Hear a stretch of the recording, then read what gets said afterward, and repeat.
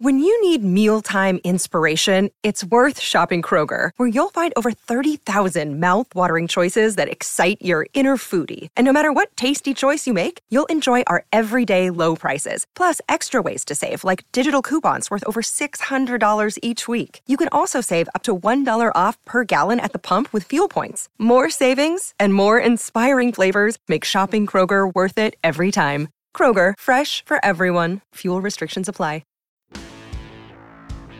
The Building Better Business podcast is the best place to learn how to take your business to the next level. It's no longer enough to earn good profits. You need to develop a network of connections as well as use all types of marketing to your advantage that will put you over the edge. Hosted by me, Steve Eschbach, a financial executive with decades of experience in dealing with businesses and business people, we'll learn how this all comes together. Join me and my expert guests as we delve into the many facets of owning the business and how to become a good, caring business owner. Listen how making a difference in your community can attract all sorts of clientele, which in turn will build you a better business. Greetings of the day, my fellow listeners, and welcome to another edition of Building Better Businesses. My name is Steve Eschbach. I'm a Transworld Business Advisor owner here in Chicagoland. I am one of 7 owners. But nationally or globally, I should say, I'm one of about 250 Transworld owners. And we pretty much assist business owners confidently sell their businesses and match them with qualified buyers. We also work with business owners if they're in the expansion mode or they want to do some strategic acquisitions. We can also assist them find targets that will achieve their goals. We also do franchise sales, so executives or anyone for that matter looking to buy a business and get into that entrepreneurial world with a franchise model already in place. We can assist you in that regard. And last but not least, we also do franchise development. So if you're a business owner and you're looking to expand via the franchise model, we have a sister company that will put everything together from marketing to documentation to franchise discovery days and the like, to have you be able to expand via the franchise model. So I'm delighted today to have a fellow colleague of mine from Florida. I'm from Chicagoland. Mike Shea is an entrepreneur business owner in the Florida area. He's been a Transworld Business Advisor for many, many years. We have another commonality. Our colleges are on the East Coast. We're Big East alums. He's from Providence. I am from the University of Connecticut. We will keep all that conversation for another time because we can butt heads. Go ahead. For basketball season. Absolutely. But what I'd like to be able to do is talk to Mike. He's been doing this for over 16 years, and I want to talk to him about his background too. So first of all, Mike, welcome to the show. Thanks so much for taking time out of your schedule to join me today. Thanks, Steve. Thanks for having me. I'm glad to be here. Great. So tell me a little bit about where you are today. You are a Transworld Business Advisor. You're an owner of an office. Is that correct?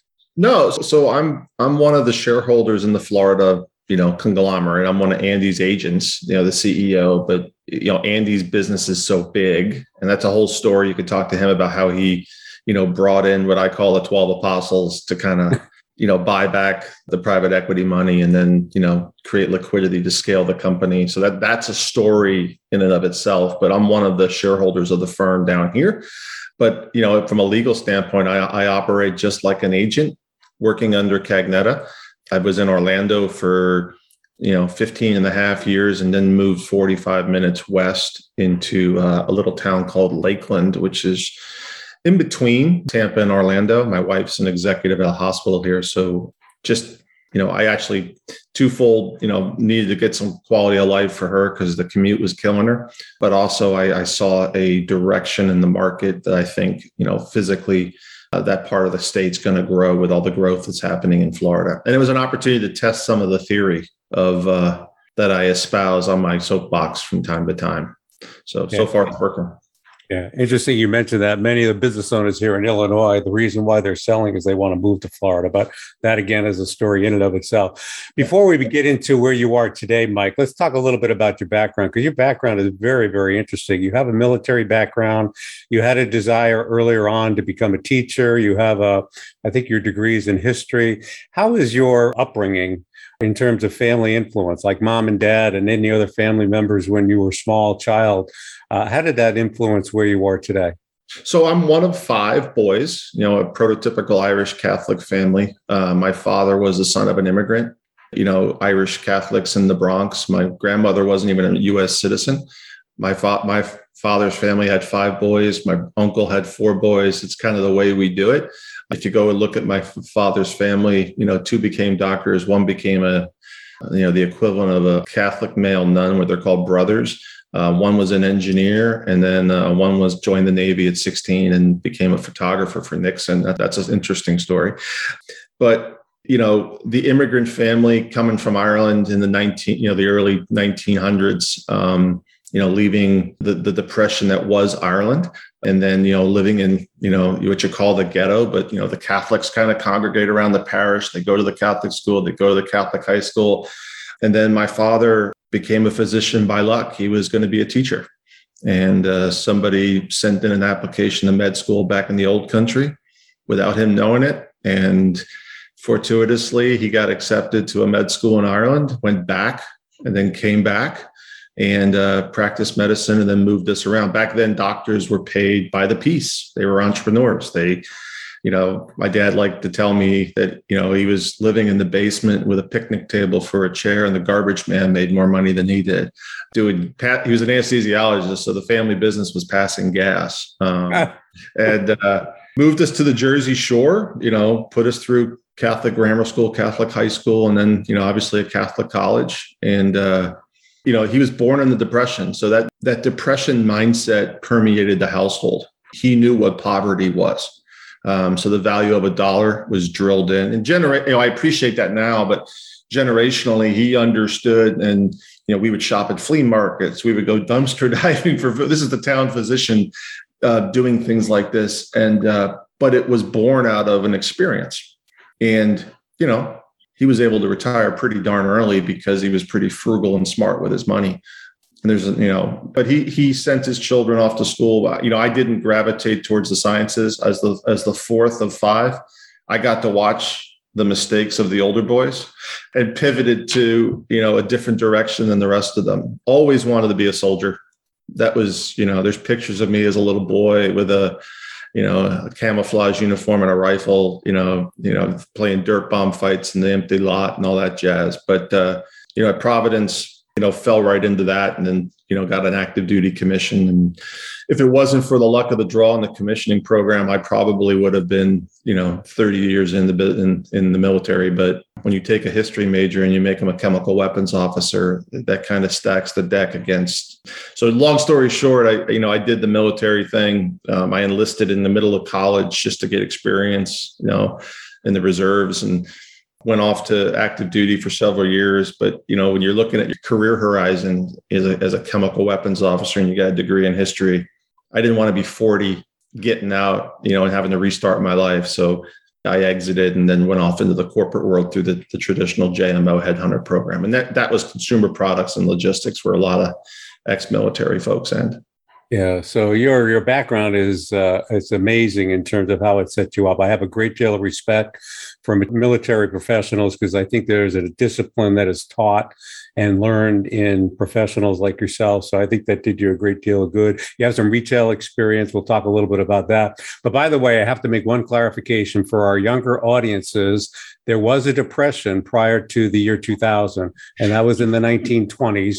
And that's what Mike was referring to. So if you're not a baby boomer, you didn't get that connection real quick. He and I did. And I also have parents that were similar to yours that came from Europe and landed. Yeah, there were, I remember getting out of college in 1991, and that was not a good year either. I had a job. Granted, it was wearing a uniform, but I was getting employed and other people weren't. So it seemed that every 10 years there was a cycle. I couldn't sit here and tell you that I had some genius behind it. It was poor that, do something stable, go work for a big company, plug along for a while. So, yeah. One thing before we get into building better businesses here, with the experiences you've had as a Transworld business advisor, business broker, how did you go from corporate to entrepreneurial? Was that something inherent inside of you because what your father did? Was that something that you just had a realization that? Go ahead. Was born out of necessity. I mean, I was a corporate guy, and, in the military, they teach these ethical planes, and the reality, I'm not going to go into where the situation was, but there were some ethical battles I'm not known for being the most tactful player. My father's neighbor was a corporate guy, and he used to tell me, Mike, you'll never be a corporate guy. You just can't fit into that world because there's situational ethics there from time to time. My wife used to tell me, was like, why can't you just shut up?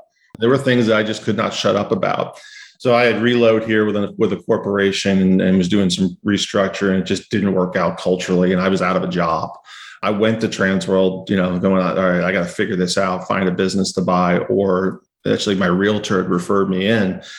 And it was 2005 when I did that. And in 2005, you could throw bubble gum against the wall and it would sell. Exchange rates were great. Orlando's, a hub for that.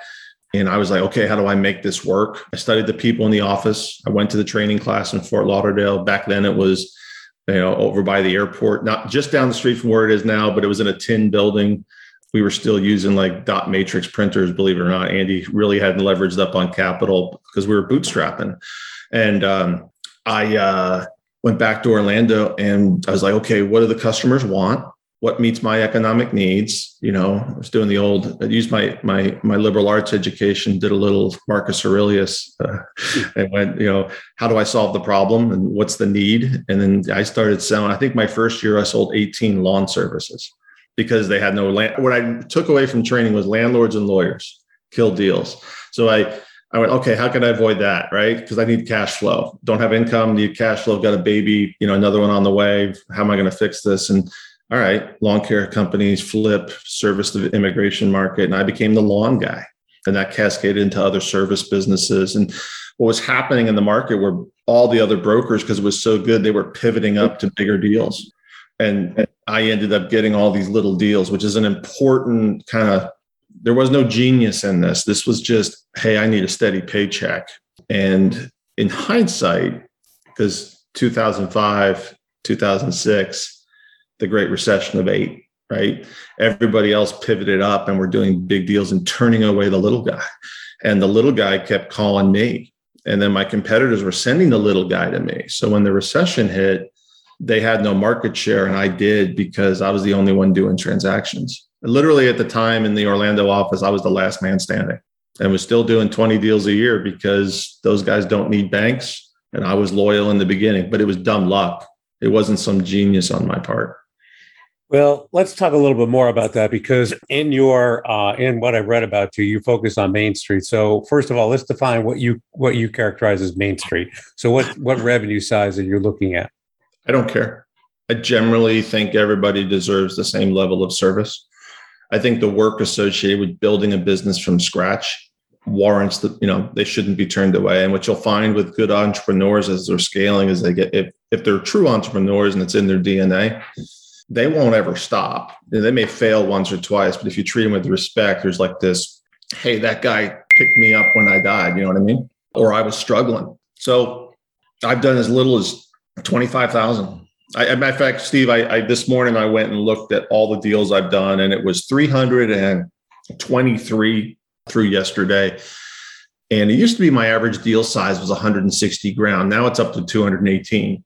That's a data point driven by the last several years. So I've always done, basically $50,000, $60,000 net, $100,000 net, selling the 2 multiple and kind of creating some competition for them and servicing those because they flip. I mean, the longer you get in the business, one of the things that, because I'm an old man now, the analytics and the data that we've collected allow, if you crack it open, you find out there is an annuity. It's just a long annuity. And that those small businesses tend to trade a certain number of years. Again, not something I figured out early, but at the end of every year, I would go in analytic and drill down and go, okay, why? Because you can get lost in the action on a day-to-day basis. And when you have some time at the end of the year, you go back and look at the data and go, okay, this is interesting. And then that helps you inform your plan as you evolve and manage your mix. Sure. So when you approach these Main Street, let's say selling prospects, what do you advise for these selling clients of yours to be able to do, or what do they need to have ready to go to make them a fantastic selling prospect? So you've done 300 some odd. What is the commonality that you see? What do they definitely need to have? Clearly it's financials in order, but what are you advising these Main Street selling clients to do when they're prepping their business for sale? To me, it's easy. It's just the cash flow is king. The burden of overcoming the misinformation or the misperception of the buyer and managing the buyer to understand. Sometimes buyers don't know you and I were briefly talking about the surfing analogy this morning, right? So, last year when COVID hit, there was a mass of like middle management, white collar, someone making 100 to 130 grand who got whacked. They just lost their jobs. And those were middle-aged people, 40, 50 years old, who now don't have a job, but still have college to pay for and the rest. And they've managed huge budgets at a corporate level, but never actually put their own money on the line. So, what they won't say out loud as a buyer is fear. They're scared. And these small businesses that I deal with solve those problems. They really do. They're usually home-based. They are self-cash flowing net 30. So there's not a lot of reserves required. They are not typically overly complicated. So the variable of success is totally on the operator and their ability to answer the phone and service and some grassroots marketing campaigns. I think sometimes the buyers have these grandiose versions, and I always have to break them down and go, hey, you're inside the safety of these four walls. What's the problem you're trying to solve? I like Dave Ramsey. I'm a Dave Ramsey guy, right? He always breaks things down to rice and beans. If you break it down, needs versus wants, that's my military background. I was like, if it all gets bad, I can live in a hole, right? If the world goes to crap, I don't require much more than a cup of coffee and a newspaper to be comfortable. And that, and then Ramsey breaks it down to eliminate debt. And then what's your nut? What's your beans and rice number? And when business buyers buy these smaller businesses, what they'll find is the margins tend to be higher because they're not layered with corporate fluff, massive marketing budgets or, expensive retail space, which, as the internet has come along, it's eliminated that traditional fixed overhead cost that, the buyers have had to live with. And then there's the gap of complexity of understanding the business. And believe it or not, because we're looking at these Main Street levels, it's an ego check. There's a perception, I'm going to go own a lawn company. What are my neighbors going to think? Like the arrogance that you think your neighbors care is the first thing we have to crack through. And the second thing is why do you give a damn? Because what should matter is, are you paying the bills and are you making money? And if you're making money, I'll never forget. I used to tell, because one of the things I did was I owned a business. I owned a lawn service with a partner, and we scaled the crap out of it, got it up to like $4 million before we got rid of it. And my dad came down to visit, and he was blind, and he was sitting there in a meeting with me and my partners and our accountant. And my dad was hearing the numbers we were throwing around, and he walked out to the car with me. I was taking him to lunch. And he's like, did I hear those numbers correctly? I'm like, yeah. And he just shook his head. And he's like, I never should have bothered sending you to college. And I'm like, well, Dad, when you were out passing gas, 18 hours a day at the hospital, who was sitting at the country club bar? Because I was a caddy. It were the two plumbers. They were playing golf all the time. You were, working because it was you. They had built a business doing stuff that nobody else wanted to do. And, they were the country club jet set at the Jersey Shore. So, that always stuck with me. I'll never, Larry Perot and Stu Poston, those two guys, the big plumbers in town, and they never worked. and so that's because of my gravitation. And when you look at those service businesses and those Main Street businesses, sometimes that corporate skill can move the needle dramatically and improve some. And I found that when I took over the lawn care companies, was I was able to kind of move the needle and, take the lessons learned from the corporate, not sophisticate up, for lack of a better verb, but, level those businesses up by applying some different strategies, away from the operator level to make the business scale and hold the margins. So.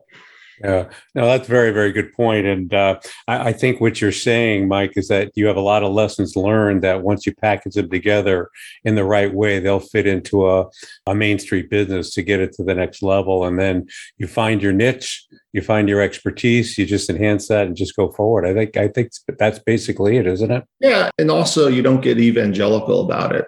When we had the lawn company, the lessons learned of scaling that thing was, I remember going, hey, we'll take X, do this, and we flipped it, we're done. And then when I got to this number, I went from 300,000 to 600,000 in revenue.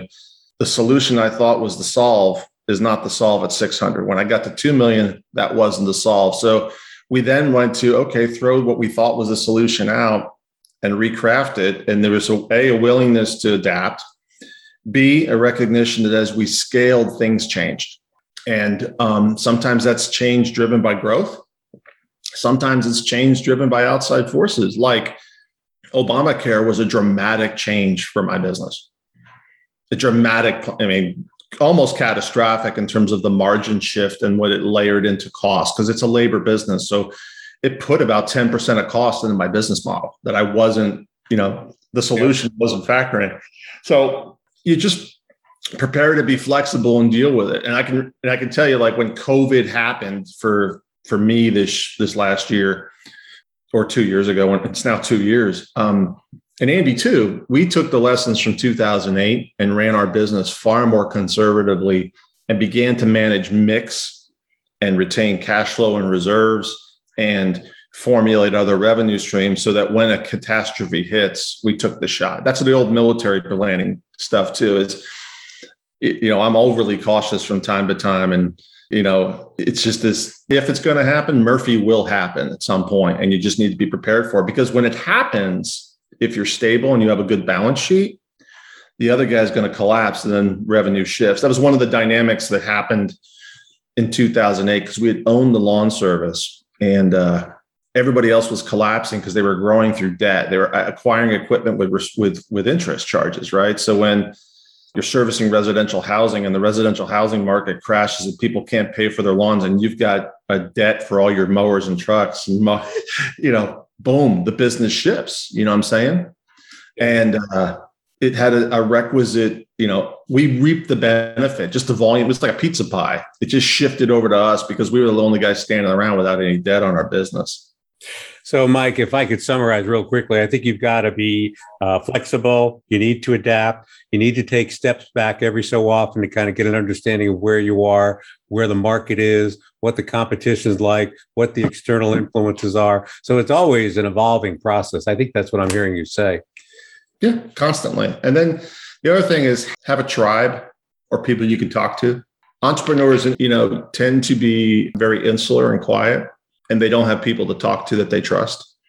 I'm a plumber, right? I don't value the guy in the suit. He doesn't add any value, right? And he's going to charge me $150 an hour, to talk to him. You got to find your tribe of people and resist the temptation to have them in your business. Like 4 plumbers don't want to be solving the world's problems. You want a plumber, you want a variety of people in different sectors because that scope of experience allows people to, which is not the way professionals are trained, for the last 30 years. The last 30 years, you go to business school, you're very insular in your training.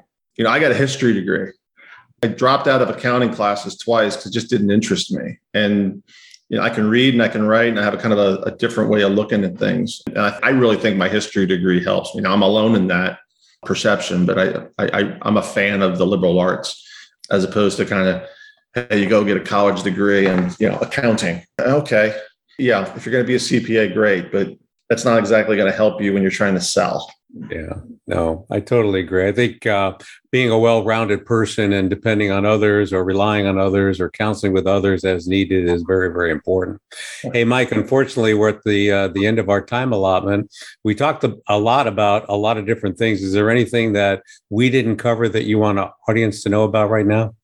I think something struck me a couple of days ago is like, be comfortable being uncomfortable because that's going to keep you on your toes. And I think all too often businesses, I had my partner in the lawn service said to me, if you're not growing, you're dying. And I'm like, okay, you got that off a poster somewhere.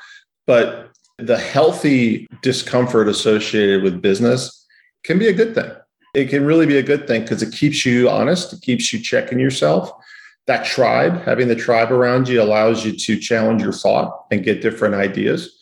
That's one of the things about Transworld is we do a really good job of sharing experience. And, I've been doing it 16 years. You've been doing it, what, 3 or 4? 5 or 6. I'm a veteran. But, your market's different culturally than my market. And then the industries within my market are different. You've probably touched more manufacturing businesses than I have. It's just because you're in a manufacturing area. So there's going to be a different dynamic to what you do, and it's going to have a different deal stream. And, again, there is no cookie cutter approach. You could take pieces of gold from everybody and apply it to your model. To your point, Mike, we here in the upper Midwest, we have a group of 12 or 15 offices that kind of get together from time to time and talk about best practices. We compare and contrast to what you do in Florida. But to your point, I mean, you take what works best. You have to reject some things that are not applicable to your market, and then you run with it. Okay. Last but not least, Mike, where do we go to find out about you? We know we can find you at tworld.com, but there's other places to find more about you. How do we do that? You can find me at yourfloridabusinessbroker.com. I created another website. I really haven't figured out what I'm doing with it yet. It's called Mike Shea Sells. Again, that's an example of me testing and trying to leverage into the Tampa market. That'll be an evolving platform. All the social media stuff, I'm everywhere. And then you just want to call me. It's 321-287-0349.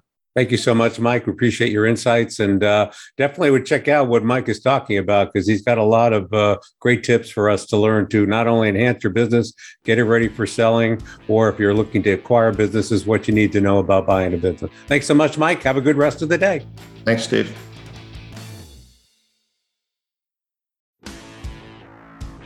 The Building Better Business podcast is the best place to learn how to take your business to the next level. It's no longer enough to earn good profits. You need to develop a network of connections as well as use all types of marketing to your advantage that will put you over the edge. Hosted by me, Steve Eschbach, a financial executive with decades of experience in dealing with businesses and business people, we'll learn how this all comes together. Join me and my expert guests as we delve into the many facets of owning a business and how to become a good, caring business owner. Listen how making a difference in your community can attract all sorts of clientele, which in turn will build you a better business.